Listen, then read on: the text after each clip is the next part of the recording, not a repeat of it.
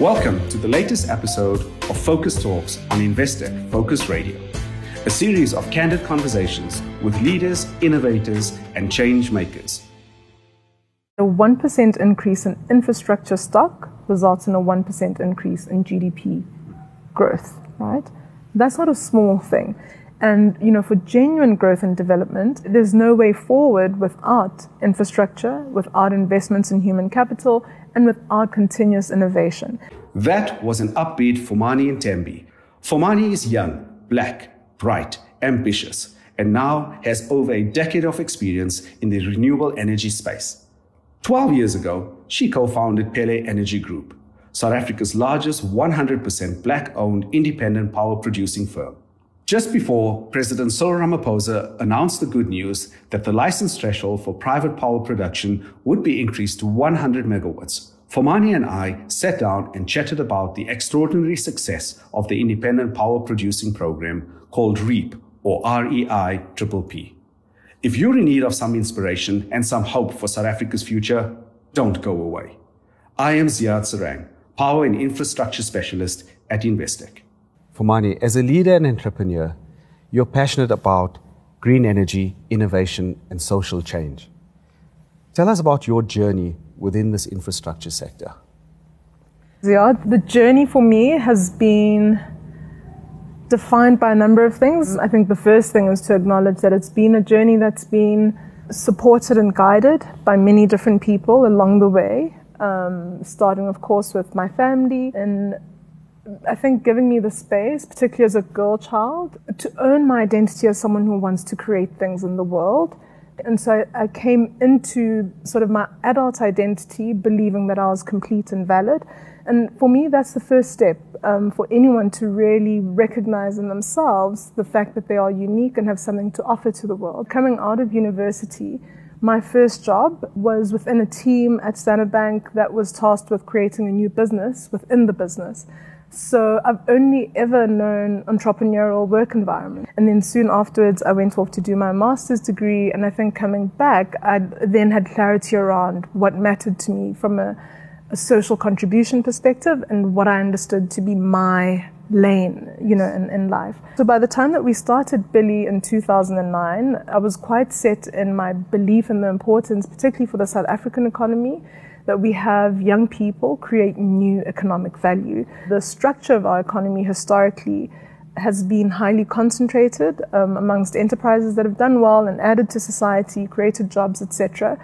But it's not sufficient for the kind of development that we need. And that's something that I've taken on quite passionately. I recognize that it's not something I can do on my own. It's not something that Billy as an entity can do on its own. But we need more people to put their hands up and to give it their best shot, because that's the only way we open up the economy. It's been, I think, a journey that's been led by passion. We started an energy company without any of us having any expertise, technical expertise in energy, because we understood the end game. So, can we buy the technical skills? Yes, but you can't buy passion, you can't buy vision, and those are the things that we brought to the table. So, it's a journey, eventful, I think, No, that's in a single word. That's amazing. I mean, I can see now what you talk about when you say the innovation, the passion, it comes through. Why did you choose energy to take this passion, this innovation forward? Yeah.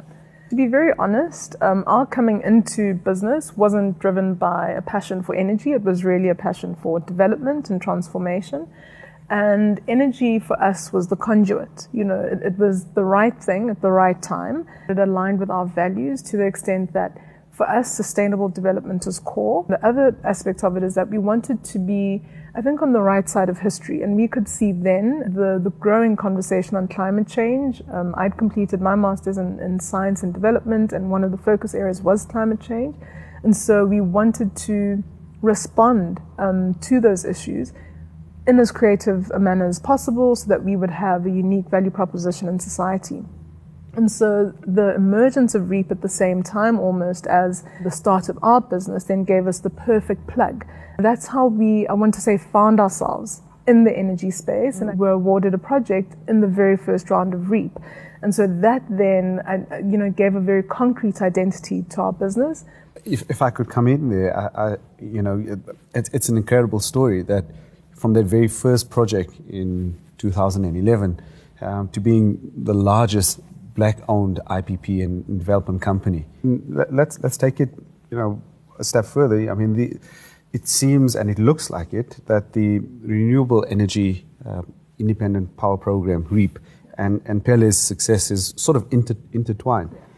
And maybe if we can delve into REAP itself, I think it's a program that South African government has embarked upon that it is massively successful, but very understated in that success. You have a program that is government supported, but provides opportunity for inclusion. How do you see the renewable energy program, and maybe tell us about some of the successes and even the challenges? We can go into that. Yeah. It is impossible to tell the Billy story without telling the story of REAP. And when we talk about REAP, we're talking about a state-driven program. And I want to reiterate that this is something created by the South African government post-94 with the intention to deliver power and development. That is what the state set out to do. Yes, power is central and on its own has many development benefits for society. There's access for households and business, and therefore it fuels the entire socio-economy. But you don't fully develop a society by taking a consumption perspective on what needs to be done. And so the state understood that, we need to create the possibilities for our own people to have the ability to play a producer role in this, right? And we recognized at the time in 2011 that, there were no entities like that in South Africa. We have a state utility that's very well experienced in the energy sector, but predominantly has capabilities in coal, right? Sort of coal-generated electricity. And so there was a recognition that if we want to transition to renewable energy power, sure, we need to be consuming it for many reasons, but also we need to create a base of South Africans that have the ability to act as producers. And so it's important to take a step back and look at REAP, because from REAP come many lessons that have relevance for the broader infrastructure sector, and then broadly what it means to create macroeconomic development and growth in our society. Which is what we need. It's what we need. And I think, what makes me sad is that it almost seems as though we suffer from amnesia in our country. So REAP is here in broad daylight. No one's hiding. So, exactly. So no one's hiding. The government's not hiding the facts of REAP. The reports produced by the Energy Department on a quarterly basis that tell you what this program is about and what it's achieved. And yet our society has no idea. But they're real successes in cold hard numbers. Yes. Within REAP. Yes. Over 6,000 megawatts procured in 4 rounds, 55,000 jobs created along the way. Yep. That is incredible.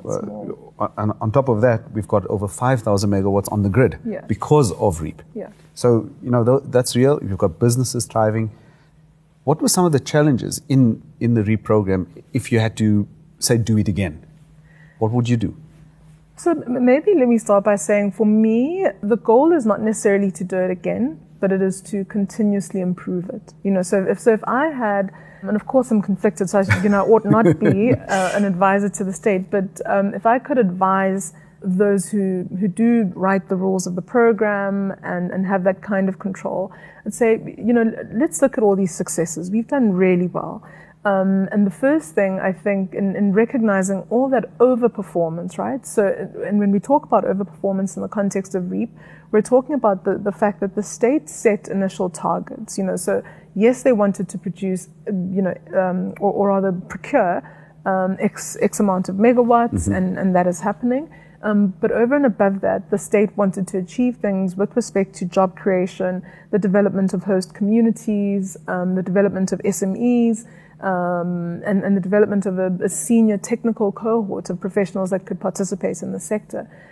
Now, what isn't known is the fact that IPPs have gone beyond their own committed targets in delivering on jobs, on top management, etc. And the lesson there, which is a lesson around public-private partnerships, is a lesson around, I think, the quality of REAP contracts. And it's something that, I think other, sort of procurement programs from a state perspective can learn from, that there is such a well-designed incentive system that sort of pushes IPPs to do better on these developmental goals, which aren't even, core to producing electricity. That's great, and it seems to be working. Yeah. So why not roll this out to other parts of infrastructure development? I believe there's some talk about doing a REAP-style program for water. Yes. Is that a good idea? I think, look, without knowing the fundamentals of water, I think to the extent that we're describing a general structure, absolutely.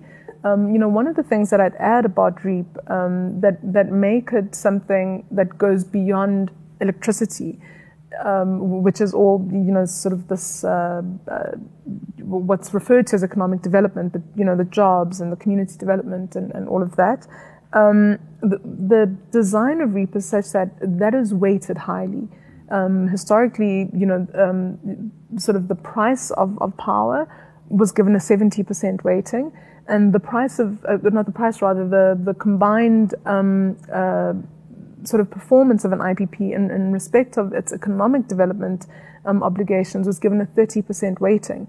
And that has been a sufficient sort of driver of this overperformance from a development perspective. So I'd say that's the first thing to really keep in mind in rolling out other programs. Have a 70-30 weighting because it'll incentivize all parties around the table to partner genuinely with Black entities, to create genuine participation for Black professionals at the senior level, to work as top managers, and then cascading all the way down to the communities that host those projects. First thing I'd say is, sure, you have your requirements in terms of Black participation, but support the entity, because what you want is to create an entity. Get involved in the operations, get involved in Exactly. the EPC, the construction. And this is all about skills transfer and knowledge transfer. Exactly. So it's broader than just the investment in the project. Exactly. So what we can do better going forward, and we see it, and I think there's hope for us in the sense that this model is being replicated in water, and it'll go to transportation, it'll go to healthcare, it'll go to schools. Yeah. It's not just about the financial investment, it's about the total investment in developing the businesses that support the construction, the planning, the development, and then the operations. So It's a whole life cycle. Exactly. And I think to add to that, when you take a whole life cycle perspective, you'll start to ask different questions of the Black people who participate, right? So, as much as I disparage people who look at Billy, I recall a few years ago talking to someone who had worked, I think, or come across one of our transactions at an insurance company. And he was like, "Oh, you're from Billy, you're BEE, And I was so offended because I was like, "Oh, that is such a... why would you reduce me to that?" But that's because that's precisely how we're understood. We're Black checks, or rather the Black face on a check. And, if you really think about what you're doing from a macroeconomic development perspective, once you start writing the rules of the program, I think what you'll ask for isn't just Black ownership, but Black participation, right? That's important. You start to have like an actual category that says, tell me how the Black owners are also participating in this project, how are they participants? That's great. Fumani, I want to take the conversation slightly different angle. I think, over the last 13 years, the discussions between private sector and government has all but broken down. And I think people refer to this as the trust deficit has increased year on year. Yeah. But I've noticed, and I'd like your opinion on this here, over the last 2 years, there's more dialogue between private sector and government. And to have that dialogue, we obviously want to see the change on the ground, on service delivery, on new programs, on investment. What's your opinion with regards to this trust deficit and the change that will come out from it, if any? Yeah. I mean, trust, I think, is such an important theme, and it's that very sort of tacit thing that is, you know, there's no way of defining it per se when it does exist. But you know it exists because people are motivated in their respective spaces to do what is for the greater good. And I think how I know and experience the trust deficit is when, you know, people refuse to move, you know, so people sit on money and they don't really want to spend because that intrinsic motivation to do what is for the greater good isn't there, right? And it's on all sides, you know, whether it's the state or the private sector and even civil society. In fact, I was part of a forum recently where, you know, in looking at data around trust, it came out that civil society is the most mistrustful of government. You know, so that's the situation. Yeah, so, you know, like NGOs, etc., are sitting there going, actually, this is an actor I do not trust. I really do hope that we're moving towards a future where, you know, we rebuild that trust in society. But I think it's going to take time, and, you know, the nature of trust is that it requires everyone to take actions that signal to the other that I'm here and I'm committed. And that's not just the responsibility of government, it's the responsibility of all actors. We all need to demonstrate what we're doing in our respective stations to make this society one that works for everyone. And I think we're on the right path again. I do see, you know, that dialogue interacting with the presidency, setting up the various programs where private sectors are not just invited to comment but also provide input. Yeah. REAP is a great example of public-private partnership. You know, in its true sense of PPP, as people put it. What you don't get is instant gratification. Of today the discussion happens, tomorrow you have a new highway or a new power plant. Yeah. This is the long game. Exactly. And when you talk of infrastructure, when you talk of development, it can't happen in days. It happens over a longer period of time. Yeah. Just like we've got over 100 projects in REAP, it took 10 years to get here. How do you see young industrialists like yourself 10, 15 years ago would view a path or career path within infrastructure, creating new young industrialists? Jeez. The starting point for me is to convey, as it pertains to infrastructure, the value of infrastructure. And I always revert to the one statistic that always sort of focuses my attention, which is that a 1% increase in infrastructure stock results in a 1% increase in GDP growth, right? That's not a small thing. And I think it's important for everyone who's in the sector and society in general to take a perspective on infrastructure that, again, is not about deals and transactions and the single highway, but around the total impact of having an infrastructure sector that is booming and thriving because it delivers all these other benefits. And, you know, for genuine growth and development, there's no way forward without infrastructure, without investments in human capital, and without continuous innovation. And so if I was a young person, I'd say, I'm about to become a part of something big. You know, it's never going to be the story of a single entity or a single person, but it's about all of us pulling together to really transform our society for the better.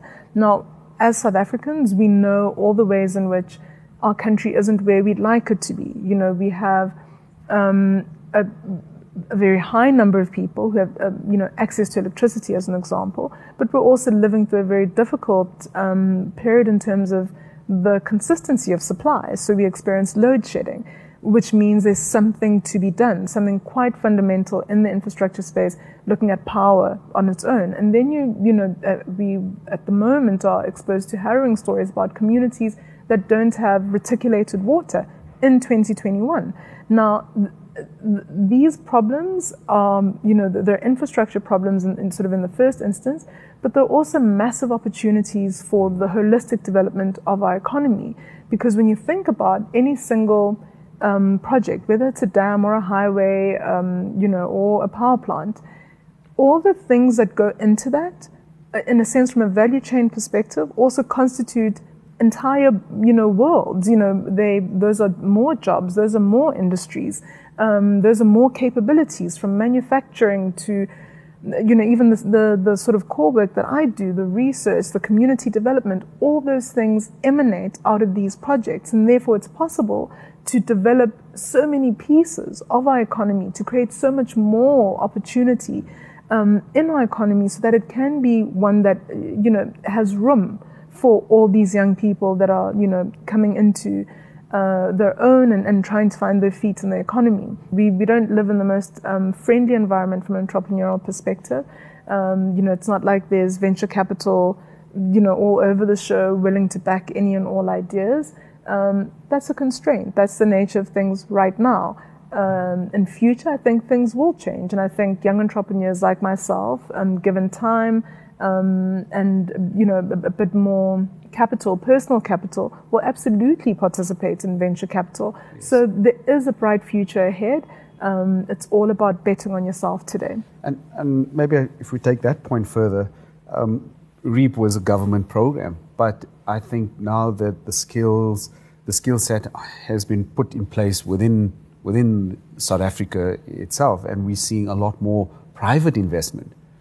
For example, the corporate and industrial space, the rooftop solar, as they call it. Yeah. We see large mining companies in South Africa, almost now on a weekly basis announcing another large project. Yeah. That's not government-led. Exactly. And there's a lot of interest in these type of projects, which means the private sector now is seeing the benefit of these large projects, which I think if government was not so committed to it in the start, would not have got us to this point. Precisely. I mean, again, coming back to just the importance of REAP, and I mean, I say it because I think there should be national pride in REAP. We've done something that is considered globally to be amongst the best in the world. Governments come to South Africa to learn how to execute a program of this nature as successfully.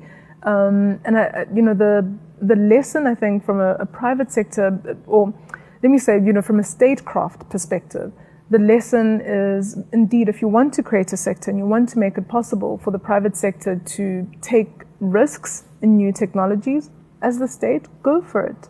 And what we saw initially was a lot of criticism around how expensive it was to procure this power, because it was, sort of high tech, new tech, what's a wind farm, what's a solar farm, etc. And then we saw prices plummet because there was consistent demand from the state, and other global dynamics were at play from a supply chain perspective. And eventually, the price of solar is actually nothing to really, it's not much of a conversation. The price of wind is not much of a conversation, and so we can reap the environmental benefits as well as the financial and socioeconomic benefits of the technology. As a result, as you've rightly pointed out, the private sector is now going, oh, this is doable, and the prices, as a function of a government-led program of the core technologies or sort of the core technological artifacts, things like solar panels. Those prices have come down.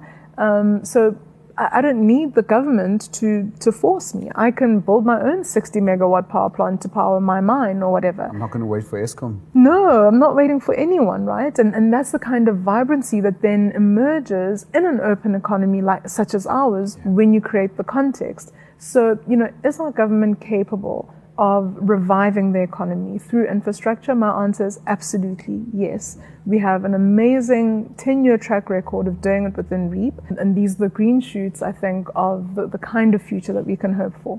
The reality is that what these renewable energy projects enable is the ability, firstly, to put power on the grid, but also to, in a sense, by bolstering capacity, to repair and, deal with all the infrastructure in our power system, and kind of switch those off and do what's needed, because we actually have a cohort of projects that are delivering power. We would have liked for it to not break, but it has broken, and that's an opportunity for us to redo, rethink, and do better going forward, to build not just South Africa's economy, but the African economy. And this is why it's so important to create an industrial class within South Africa across the value chain. Because going into the rest of the continent, our advantage is never going to be solar panels. Other geographies have mastered the manufacturing of solar panels, but we can do so much more because the value chain is so diverse. There is an opportunity here for us to work together at an accelerated pace because we've got the lessons, and really transform the lives of ordinary Africans, hopefully, within the ambit of Agenda 2063. Okay, thank you, Fumani, for providing us the opportunity to get some of your insights, some of the experiences, some of the positiveness that we all look forward to, and some of the advice to young entrepreneurs, young industrialists that are to come. Thank you very much. Thank you, Ziad. Thanks for listening. If you enjoyed today's talk, there's plenty more where that came from. Conversations with the likes of Professor Glenda Gray, Alan de Botton, and Sir Richard Branson. Just scroll through Investec Focus Radio. Next month, we're particularly excited to have Investec CEO Fani Titi in conversation with CEO of Naspers South Africa, Phuthi Mahanyela-Dabengwa. You don't want to miss that. And remember to subscribe and rate us wherever you get your podcasts. The views expressed are those of the contributors at the time of publication and do not necessarily represent the views of the firm and should not be taken as advice or recommendation. Investec Specialist Bank, a division of Investec Bank Limited, is a registered credit provider.